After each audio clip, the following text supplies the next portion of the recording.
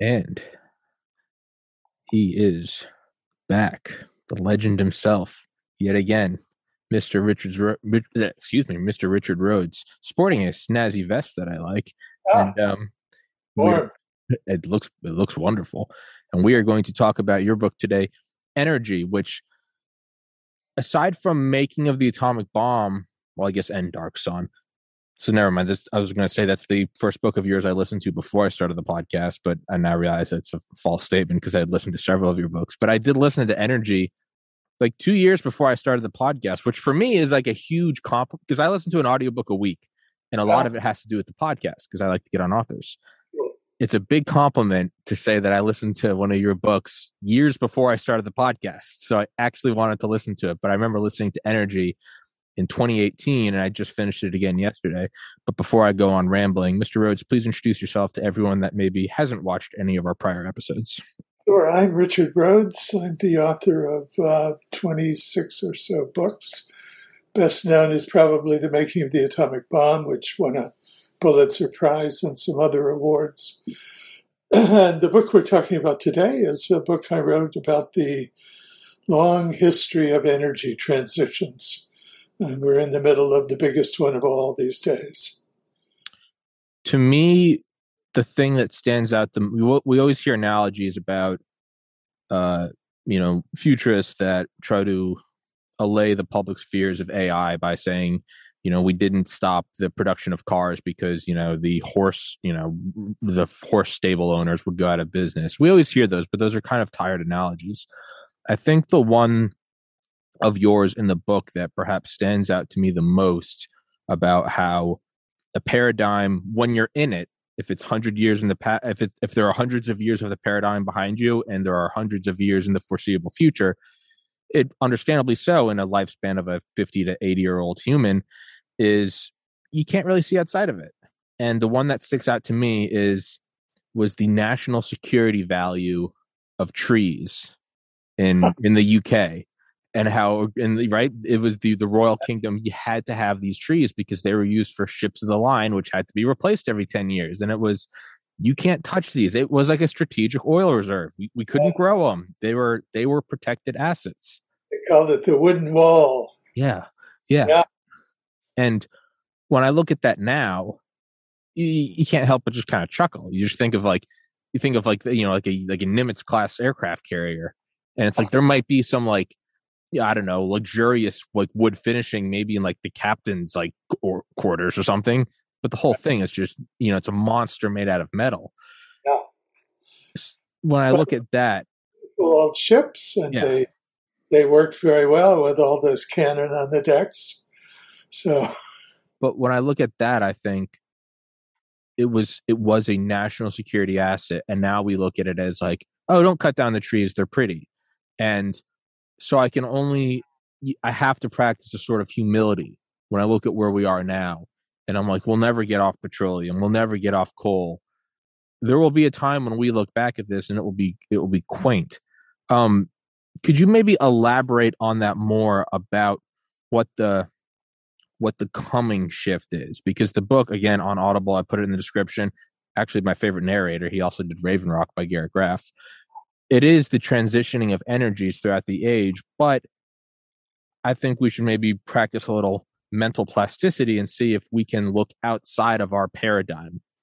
Where do you see this all going?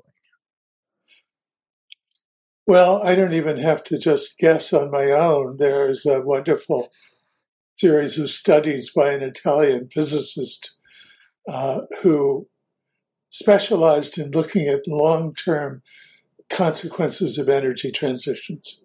He's the one who identified a kind of natural cycle, it seems, of around 50 to 100 years for a full transition from one major source of energy to another. And along the way, he predicted what would be the major energy sources in the second half of this century. Right now, the major energy sources are still kind of mixed up between petroleum and coal, and of course, nuclear, and just the beginning of some of the environmentally, supposedly exceptional renewable sources. But because it takes so long to move from one major energy source to another, and we should talk about why that is, he predicted that by the second half of the 20th century, the two major energy sources would be natural gas and nuclear power. And I don't see that he's wrong at this point. We hear a lot about other sources, but those are the two that were started soon enough that they will have the chance to become dominant sources by 2050. So to go back a moment and talk about why it takes so long, the main reason is infrastructure. People, when they hear about a great new energy source, let's say solar, think, well, that's great. We'll just build a lot of solar and there will be. But it turns out that it takes all sorts of things like the machines and factories and countries that will produce the solar panels, improving the technology itself, because brand new energy technologies, like every technology, are enormously inefficient when they first start out. The first steam engines were less than 1% efficient, which is why they were literally the size of houses. Yeah. I went over to England when I was working on this book because once a year or twice a year they start up the first coal-fired steam engine that was built in England for generating power. And it is literally in a big brick house. It is the big brick house. I went down in the basement where the old engineer was, and he let me shovel a shovel full of coal into the burner. But around us was all this machinery. And it was because this thing was so inefficient. And the same thing is true all along the way. If we can use nuclear weapons as a shorthand for nuclear power, the first nuclear weapons were about 1% efficient too. So at the beginning, and so God knows was the first Tesla, which just barely was drivable according to Elon Musk. It was powered by some 28,000 laptop computer batteries. That's all he had on hand. So he stuffed them in and air conditioned them. And he said that thing just barely moved around. So we start out that way. And then, of course, to take an obvious example of electric cars today, they need a place where you can charge them. And of course, all over the country, people are discovering that although their electrics are wonderful for driving around the city, if you want to drive more than 250 or 300 miles, you're going to have to stop and wait while the thing is recharged, and on and on and on. The same was true with gasoline. When the gasoline was first developed, it wasn't even used for cars. Yeah. It was used for lighting. Yeah. Well, it was used for lighting. It was thrown out as a waste product, and the kerosene from oil refining was used for lighting. But gasoline really didn't become available until there were gas pumps around so you could fill your tank. So on and on and on. Then there's another major factor, and this is particularly true for nuclear power, and that is the resistance of people to a new technology. That's been true since the beginning as well. When coal was first introduced in Elizabethan, or rather Jacobean England in the early 18th century, the preachers all thought it was literally the devil's excrement. The devil's excrement, yeah. The devil was perceived to live in the center of the earth, and when he shat, the material was coated on the exterior walls of hell, and then if you dug down, you found coal and you could burn it. I have to interrupt real quick. Never, when I started this podcast, did I ever think I would interview guys that have walked on the moon or the inventor of the mRNA vaccine. Never did I ever think I was going to face have a conversation with the great Richard Rhodes and have him utter the sentence, "When the devil shat." Check that off my bucket list. Sorry, keep going. So at each stage along, the other part of the infrastructure, of course, is that in order to use the energy, you need the machinery in your home or in your automobile or wherever it is that can efficiently operate with that material. Gasoline wasn't used for lanterns because it was too volatile. If you put it in a kerosene type lantern, it would blow up. So they had to develop, and when natural gas was introduced in England in the 1950s, after they had some terrible disasters with coal smoke mixed with English fog that killed in one day several thousand people. They realized they had to switch to gas. They didn't yet have natural gas at hand, so they switched to coal gas. But they had to backfit all their furnaces and stoves to handle this different type of fuel. And then when natural gas was discovered in the North Sea, they had to once again retrofit all of the household appliances and so forth because natural gas had different burning characteristics from coal gas. So these are simply random examples of why it takes between 50 and 100 years to make a full transition from one major energy source to another. And because the renewables have only just begun to reach a level of 1 or 2% of world energy totals, they're just not going to be ready yet. They're not going to have made the transition yet. Natural gas is well on its way. Nuclear power is well on its way. And except perhaps in the United States, again, because of social factors, if you will, resistance on the part of the population, it's pretty clear that nuclear power is going to be a major and really one of the dominant energy sources by 2050. Because the rest of the world is building nuclear power plants. Nuclear power, the more you look into it, the more you kind of feel like you're going crazy, right? I mean, you learn about it and you're like, you keep waiting for like where's the catch? You keep waiting for where's the catch. And sure, the opponent could argue, and probably rightfully so, Chernobyl, 3 Mile Island, Fukushima. But I mean, we also, I mean, how many plane crashes have there been? And I still get on a plane. They're terrible. I mean, and it's not just like old biplanes in like a black and white era. I mean, the Boeing 737 Max is just what, 2-3 years ago? They still happen. I mean, wasn't there a Chinese airliner like a week ago that crashed? They still happen. But you cannot look away from just how advanced, how accessible air travel is and how much it changed the world, our economy, our social, everything. So with nuclear, you look at it and it's like, yeah, you there has to be, and there are new generations, right? They don't go haywire when they shut down. Rather, they shut down when they shut down.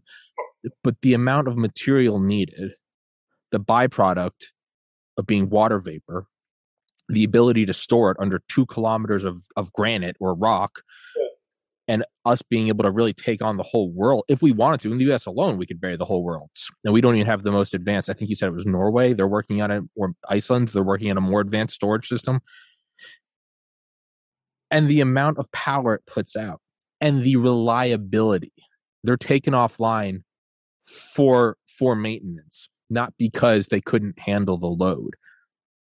No, exactly. There's something called the capacity factor, which is how much time a given system is up and operating full power. Yeah. Capacity factor for, let's say, solar is around 25%, meaning 75% it's not producing. Wind is very similar. Nuclear is now well above 90%. Yeah. Plants are operated with great efficiency, and they're basically only shut down to change out the fuel every couple of years. So yes, but the thing that scares people about nuclear, of course, is the radiation. Yeah. If you say, well, other kinds of power systems blow up occasionally too, people will acknowledge that that's true. but they will say, yeah, but it doesn't release radiation. And there, I think, is where the real problem is with nuclear, because the theories about what kind of radiation levels are safe have been corrupted over the years by a general. Well, in the early years, when these issues were being first debated, the 1950s, there was a very strong bias on the part of the scientists involved to eliminate atmospheric nuclear weapons testing. And that led them to push toward an idea that any amount of radiation that's released is dangerous and will eventually cause cancers. There is plentiful evidence that that's not, in fact, the case, that there is indeed a threshold below which, because we're bathed in radiation all the time anyway, Yeah. radiation levels around the world differ enormously. The black sand beaches of Brazil produce levels of radiation because there's thorium in the sand, one of the radioactive elements that can be used to make nuclear power, produce levels of radiation that would terrify some of our Americans who are afraid of low-level radiation. And people don't have a problem. So this is part of the question of the cultural resistance to the development of a new energy source that has almost strangled nuclear power in the United States. We have, I think, 19 reactors going in this country now. Or no, sorry, 99. And maybe we're going to start building some more, but the resistance is still intense.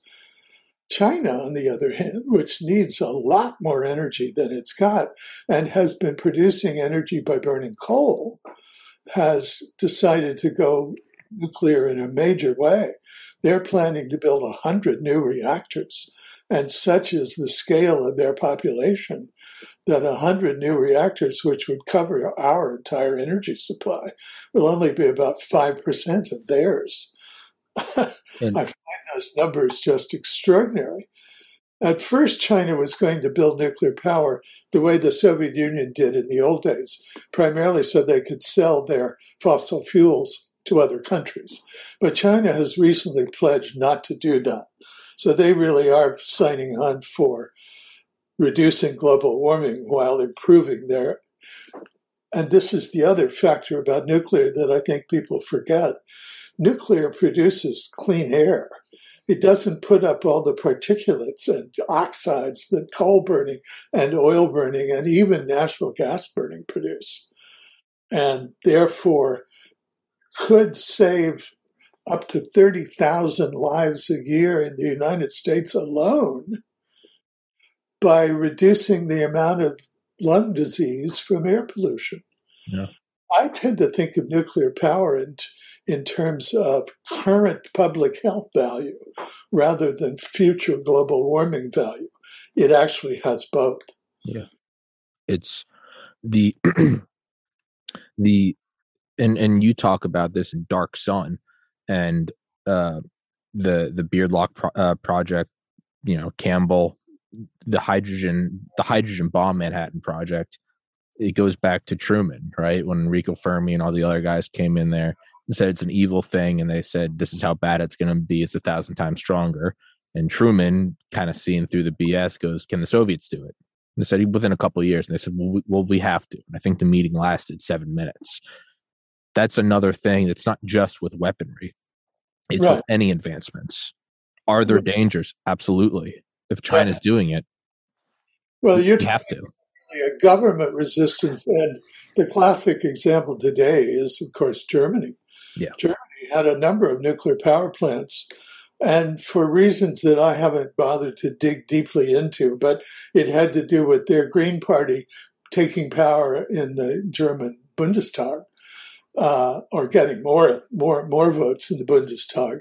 They decided to eliminate nuclear power. They are doing so at the price now of burning brown coal, which is just about the dirtiest fuel there is. I mean, it's even worse than ordinary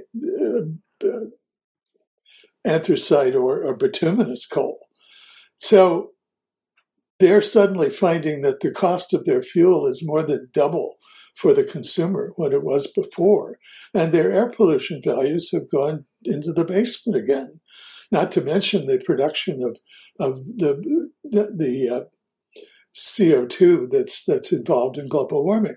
It's just exactly the opposite of where they should be going. And of course, they're also buying electricity from the French, which is really absurd because the French make 80%, almost 80% of their electricity with clean, efficient nuclear power, and have never had a nuclear power plant blow up, do a beautiful job with what they're doing. And Italy's the same way. Italy decided to become virtuous and eliminate its nuclear power, and now they buy their electricity from the French. The hypocrisy is extraordinary. It's kind of hilarious. It's almost hilarious. It's in the same way, not quite, but in the same. It's right. My older brother has a Tesla, and you plug it in, and it's like it's electricity, and it's like, but the electricity is coming from a coal-fired power plant. It's funny, Germany, we don't do nuclear. We do buy our electricity from the French. Where's that come from? Don't look into that. It's it's cleaning your room. I remember when I was a kid, my mom would say, clean the room. What I would do is I would take all the toys, and I would push them in like a neat line just on the walls. And so there'd just be like a snake of toys around the walls. I didn't throw them in a corner. It was just one. So it was evenly distributed. My mom would come in and be like, this isn't clean. Everything's just pushed to the wall. It was like, it's like scattering the vegetables around on your plate to make it look like you ate it. It's the same thing. We're just not doing it. And nuclear really is, yes, there are, you look at, Pripyat, uninhabitable. That's also an earlier generation of reactors that even at the time were illegal in the US. And it's also just kind of the folly of the Soviet system. But when you look at this, you have to understand that there's no perfect answer. And you have to go, are there side effects from this? Sure. If we believe what we're saying about not only climate change and destroying the atmosphere, but also, and we're seeing it very topical, today's March 30th, 2022 for future listeners, we're seeing how quickly on a dime it can flip when, say, Russia invades Ukraine. And all of a sudden it's, well, we need their natural gases. Yeah. Are we going to really turn off the spigot because of Ukraine, or are we going to take Ukraine as an acceptable loss? Hey, man, yeah. I think that's a greater evil than a potential radiation leak. And here you are, an unintended consequence of the decision to become environmentally, as people imagine it, virtuous. Yeah. Now Europe is suddenly faced with the fact that they get their gas and oil from the Soviet Union, or from Russia, I should say. And all those decisions about let's get rid of our nuclear power and so forth are coming back to haunt them. Now they're going to have to deal with both problems at once. I should throw in something else here quickly, and that is we face a double problem with the next 50 years. There is the problem of global heating, as I now call it, because we're past global warming on the one hand. And maybe we can fix that without going to nuclear. But we're also faced with the fact that what used to be called the third world, Africa and a lot of Asia, is moving toward an improved level of life, moving toward higher income values and more education. And they want more energy. In fact, energy is sometimes equated with life on some of the graphs that I've seen. You can graph the lifespan of countries, the average lifespan of countries, on a graph that includes how much energy they produce. And until you get to a certain energy level, about 3,000 kilowatts a year per person, people don't live as long. It's just a kind of convenient measure of economic development, actually, because energy is necessary for economic development. And more countries have moved up toward the 70 years of life level, which is about, after that you can use more energy, but it's kind of superfluous in terms of extending lifespan. So these people would like to live as well and as long as we do in advanced countries, technologically advanced countries. And the only way they're going to be able to do that is to produce more energy. So the question then becomes, what kind of energy is that going to be? They need nuclear power too, in various forms, or something. So again, I come back to, it's going to be another 20 or 30 years before these sources of energy really begin to dominate the world market. But assuming, and the United States may always decide to go boutique and make our energy out of windmills and so forth. We could probably do that if we want to spend the money, with all the problems that come with intermittent energy sources. And even here, it's pretty clear that solar and wind are kind of stalking horses for natural gas, because you have to have, there's energy is not yet stored. It's produced and immediately used. So when the wind stops blowing and the sun goes down, you have to have some other source of supply. In this country, it's natural gas.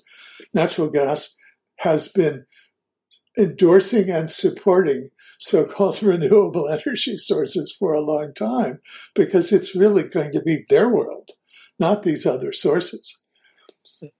It's Which is, again, hypocrisy of the worst kind in my mind. yeah. Yeah, I mean, it's natural gas is the angel investor to solar or a windmill. It's like they are not yet like a large corporation can do that. They can create something new that is not immediately profitable because they've got this powerhouse. They've got their meat and potatoes that do push it forward. Like my dad was in the poultry industry for like 30 years, and he talked about when the poultry big corporations finally started to do the no antibiotics ever movement, which started like 10 years ago. It was super expensive at first. It was super expensive, but they were able to do that because they had, the lion's share of the hormone, antibiotic, steroid injected chicken that sure has some drawbacks, but it's also, a person with next to no income can still go afford it at Walmart. And over 10 years, the demand has now grown out of like social approval for the no antibiotics thing, and now that's pushing the price down. But these ideas about solar and windmill and geothermal are great, but it's because there's that backbone of, hey, if all else fails, we still got the workhorse, and that's fine. Every day. Yes, it's there. It's stable, relatively stable, as long as you don't throw a match in it. It's transportable. We have the infrastructure. I can go fill up my car. But with nuclear, there is that, what you said, that line of energy. I've had on really like in the first 100 episodes. This is episode 765, so a while ago, but I know. But I had on some nuclear fusion scientists, one from the Laser Energetics Laboratory at the University of Rochester, and then two from Oxford, who are actually working on ITER, ITER, the international project about fusion. And one kind of line they all had, similarly worded, but one guy worded it the best. He was, everyone should be able to live like an American. Windows open in the summer with the air conditioning on. Like, but he said that, yeah. But the point is we should do that. We should strive for that, and strive to do it with clean energy and affordable energy. And that is possible with not even nuclear fusion, although that is the future, and we need to, as unimaginable as it seems right now, it's just as unimaginable as telling someone in the 1500s, hey, don't worry about those big trees. It's all about metal. They like, what are you talking about? It's the same thing. But the existing technology, the fission reactors, it's already there. We've had it since the 50s. I think it's nothing short of, it's incompetence at best, and it's suicidal negligence at worst if we are not going to utilize these for climate, as well as, look what we're seeing right now. Russia has leverage on the rest of the world because of their natural resources. You can strip that from them. You wanted to talk about fusion, and let's do, because again, Cesare Marchetti, the Italian physicist I mentioned, and if anyone's interested, they should look up his work, Marchetti. projected the possibility of fusion beginning around the beginning of the 22nd century. So right now, about 80 years away. And that doesn't mean it won't be developing along the way, but reaching a major share of world market by perhaps 2100, 20, no wait, 20, what are, 22nd, 2100, yeah. 2100, exactly. And that's because it's such a hard nut to crack. And the latest development, and it looks quite promising, has been the introduction on a very limited laboratory scale so far of superconducting magnets. Superconducting magnets are used in this great machine outside of Geneva, Switzerland, that I'm writing a book about, the Large Hadron Collider, which is a circular 17 miles in diameter colliding particle accelerator, produces particles going in two directions and then smashes them together to get, well, among other things, the famous Higgs boson, the so-called God particle, that was their most famous discovery. But they have superconducting magnets, and they were necessary in order to get the kind of magnetic field that they needed to accelerate these particles to the very close to the speed of light.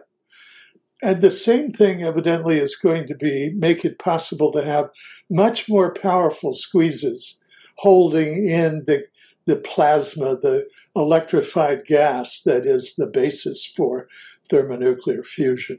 The problem has always been, or to go back a moment, fusion works by squeezing together at very high temperature the light element particles like hydrogen and helium. It's just the opposite end of the periodic table from fission, which used uranium, thorium, plutonium, the heavy elements, and breaks them apart and produces some energy. Here you're squeezing together the very lightest particles and fusing them together with the release of energy. And that energy is what powers, among other things, hydrogen bombs. So we know how to do it using a hydrogen bomb, using a fission bomb to explode some hydrogen. But you can't really do that in a building. You have to do that somewhere deep underground or far away. So the problem, the solution that's been found as the most practical one so far, or at least the most workable one, is to build what's called a tokamak, which is basically a donut-shaped whole unit for holding a certain amount of rather diffuse hydrogen gas or helium gas. The question is, when that gas gets up to the heat of the center of the sun, 100 million degrees, how do you hold it? You can't hold it with any solid material. So the technology that's been developing for many years is to hold it with magnetic field, and that's what this donut-shaped torus does. It's a donut of magnetic lines that hold this electrified and therefore magnetically workable gas in it, while it's heated with various kinds of injectable beams and squeezed until it finally, one hopes, begins to produce more energy going out than is used to hold it together. They haven't really reached break-even, as that point is called, for more than a fraction of a second with any of these systems. But the new magnets, which are 30, 40 times as powerful, piece for piece, as the ones that have been used that are not superconducting, look like they may help make that possible. And on a reasonable scale, because these machines can keep getting bigger and bigger. And that means they cost more and more, obviously. You'd like them to be about the size of a regular power plant. I mean, you'd like them to be the size of something you put in your basement, but that's not likely for a few thousand years, I'm sure. But you'd have to go back and look at the old machine that you were talking about visiting and shoveling the coal into. Yeah, you have to go look at that, and imagine bringing like a phone charging solar panel back. You like this. Look at this, and they'd be like, "What is that?" Right. It does eventually. It will be as absurd to us as the fact that big thick trees are not a national security asset anymore. And that's my hope, is when I think of those old military pictures of like have them on like pallets, those huge computers, and it's like 5 megabytes of memory and they're surrounded by armed guards, and you're like, what? I have 100 terabytes next to me. It's Yeah. It may be, anything that's physically possible. We humans, assuming we survive our own bad behavior long enough, we'll no doubt get around to being able to do. But that's, again, way down the road. yeah. But I think fusion is likely to come along. And at that point, who knows where fission will go? Maybe it will go away. Maybe it will become, we have lots of different sources of energy around today, fixed up for various possible specific uses. And the same thing is likely to be true. After all, we still have fireplaces. We still burn wood fires, which goes back at least 100,000 years, right? So the same thing is probably going to be true for all these other energy sources. There's no question that oil is a very important industrial material for making plastics and other things. In fact, wasting it on cars is indeed a waste. We could use all the oil that's still in the ground. Lord knows how much is left. Quite a lot, evidently, for making things that we would like to make to live with and to give the rest of the world, as we were talking about, the kind of life that we all consider adequate and normal in the West. And it's kind of what you say towards the end of the book, where we have to be cognizant of the coming 2 generations in terms of not destroying the world for them. And also you get to give yourself a little bit of slack by going, and they'll have better technology. They'll be able to repurpose waste, or at least get rid of it, or worse, just shield it better than we can right now because of that technology. So it's like, we can't burn the world, but at the same time, I think we do have a little bit of wiggle room where it's in 2100, they'll be dealing with our smog in a reasonable way with technology that right now we don't have and that we can't conceive, or is simply on the bleeding edge. The flip side of that is we have to make it so that that technology is possible for them. We can't subsidize our waste to them because we're going to say they have better technology than us, without laying the groundwork for that better technology. And if we can go back to that graph of energy, quality of life goes up with energy, we then have to lay the groundwork for nuclear fusion. Now you have to do a Manhattan Project, right? It's horribly inefficient, costs all the money, but you get to spearhead it, like the Apollo program, sort of spearheading the space technology. We have to do that now so that they'll have fusion in the future, and then whatever technologies sort of shed from that abundance of energy, because energy is the backbone of everything. Exactly. If that makes sense. Well, but I would add, there are now startups that are looking at fusion as something that might be worth investing in, exactly because of these recent developments that don't necessarily involve government funding.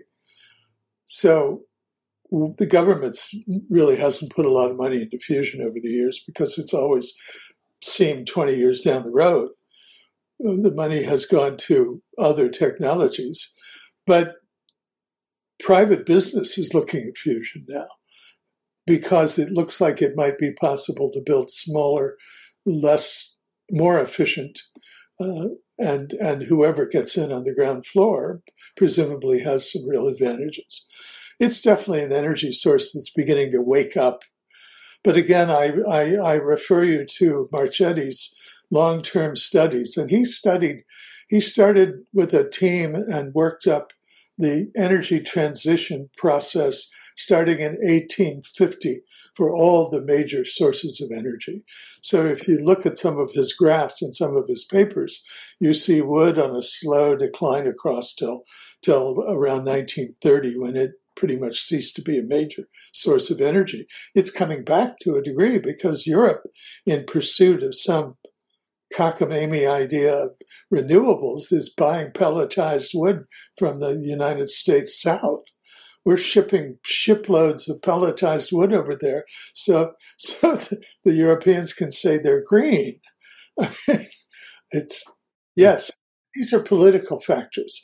This is perception. This is people who believe that it should be possible to live with the sun and the wind and burning forests because that sort of recycles itself and therefore theoretically doesn't put excess CO2 into the atmosphere in the long run.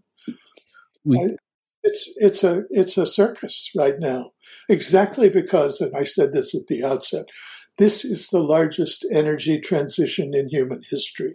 We are now dealing with the fact that energy affects the weather, the climate in the entire planet, and not just in one place. It's not just a question of air pollution in Los Angeles anymore. It's a question of global heating throughout the entire world, with all the dire consequences that seems to be bringing about. For that reason, these issues have become much larger than they were before. That and then the other piece, as we said, the fact that there's a growing need for increased energy in what used to be called the third world. Could you spell that guy's name? You said was it Marchetti? Marzetti? Chetti. M-A Cesar. Wait, so spell one more time. Sorry. No, his first name is Cesar, Cesar, sorry, Caesar. And Marchetti, Marchetti. Got it. He works out of an institute he's retired now, he's in his 90s, works out of an institute in Vienna. Beautiful. I just made a note of that. A whole string of wonderful and fascinating papers where he uses his studies of the past and the kind of seemingly regular cycles that turned up in those studies to look at the present and at the future. And I think what he shows is kind of terrifying because right now it's not clear if people are going to suppress these new sources of energy that have reached the threshold of moving up rapidly to 50% of world market. Nuclear power is at about the 10% level, and that's where he sees it take off and need only another 50 years to reach 50% of the world market. The same thing is true of natural gas, whereas solar, wind, these sources are still way, way down at the bottom. They need another 50 years just to get to the takeoff point, if they ever do. So he's really interesting to look at. I'm going to try to get him on here. I was going to say about the idea of like burning like pelletized wood. Like, sure, we can live with just like the sun and the wind and the water and the wood. That's fine. But we can't live the life we live now. We can't have leather chairs and microphones.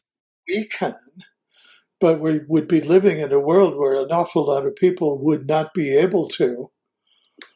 And then what would they do about looking across the ocean at us? They'd probably come slaughter us. Right? Or they'd build their own energy that far superseded ours and then come slaughter us.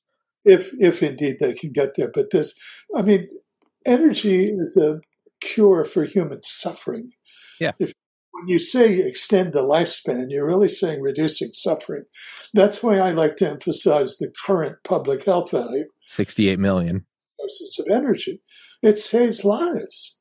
And indeed, Jim Hansen, who is a former NASA scientist who works now in the field of dealing with promoting basically nuclear power and trying to get it development picked up again in this country, published a paper, a thoroughly peer-reviewed paper with a colleague 3 or 4 years ago, pointing out that nuclear has already saved somewhere between 750,000 and 6 million lives by cleaning up the air, and he projects in this paper to be capable of doing at least that again in the next 50 years.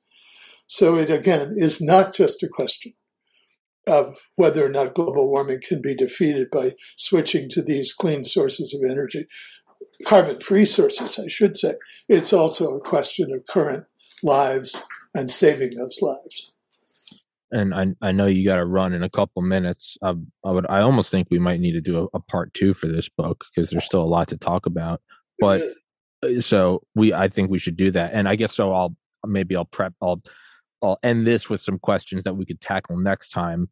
Is if we're looking at a national security issue with energy, you would think that there would be a Manhattan Project for a fusion reactor with the full force of the DoD, which doesn't have to be profitable. That can, we can, as we know, we can throw the money at it. $2 billion in 1940. That was nothing. We can do it if it does mean spearheading it. And also, it almost seems like there needs, just like Tesla is largely subsidized by the U.S., and I think it's great. I'm not a critic of it. It almost seems like something like ExxonMobil, if it could be in a capitalist manner attractive to them, if the U.S. government made something to where you start developing small nuclear reactors, bring the cost down, because we need to push it forward, and they can still make their money. Like, the idea that like a nuclear energy company couldn't still be raking in cash is silly. They absolutely could. Just like an electric car company, more valuable than all the other car companies combined. I think those are maybe two ideas that we could push forward. But I know you have a hard out in 1 minute, so we will wrap this one up.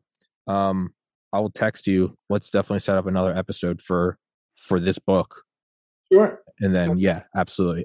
Because I don't think we covered everything. I must tell the next time the story of Shakespeare and his pals stealing a building. Yeah, and the other, the idea of going down and with the like a torch going down and burning all the excess natural gas from the mines in the morning, and then that one guy who they lit the whole thing, and some guy got shot out like a cannonball over the treetops.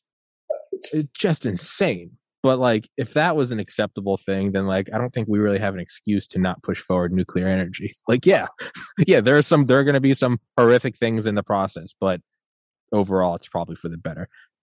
And you have to run, and I have to let you go. Good to talk. You as well, Mr. Rhodes. I'll send you the episode when it's up. Energy on Audible. Put it in the description, as always. Your website in the description, all that good stuff. And we will set up another episode for this book and all the other good stuff. But I will let you go, because if not, I will keep you hostage. So, Mr. Rhodes, thank you so much, sir. Take care.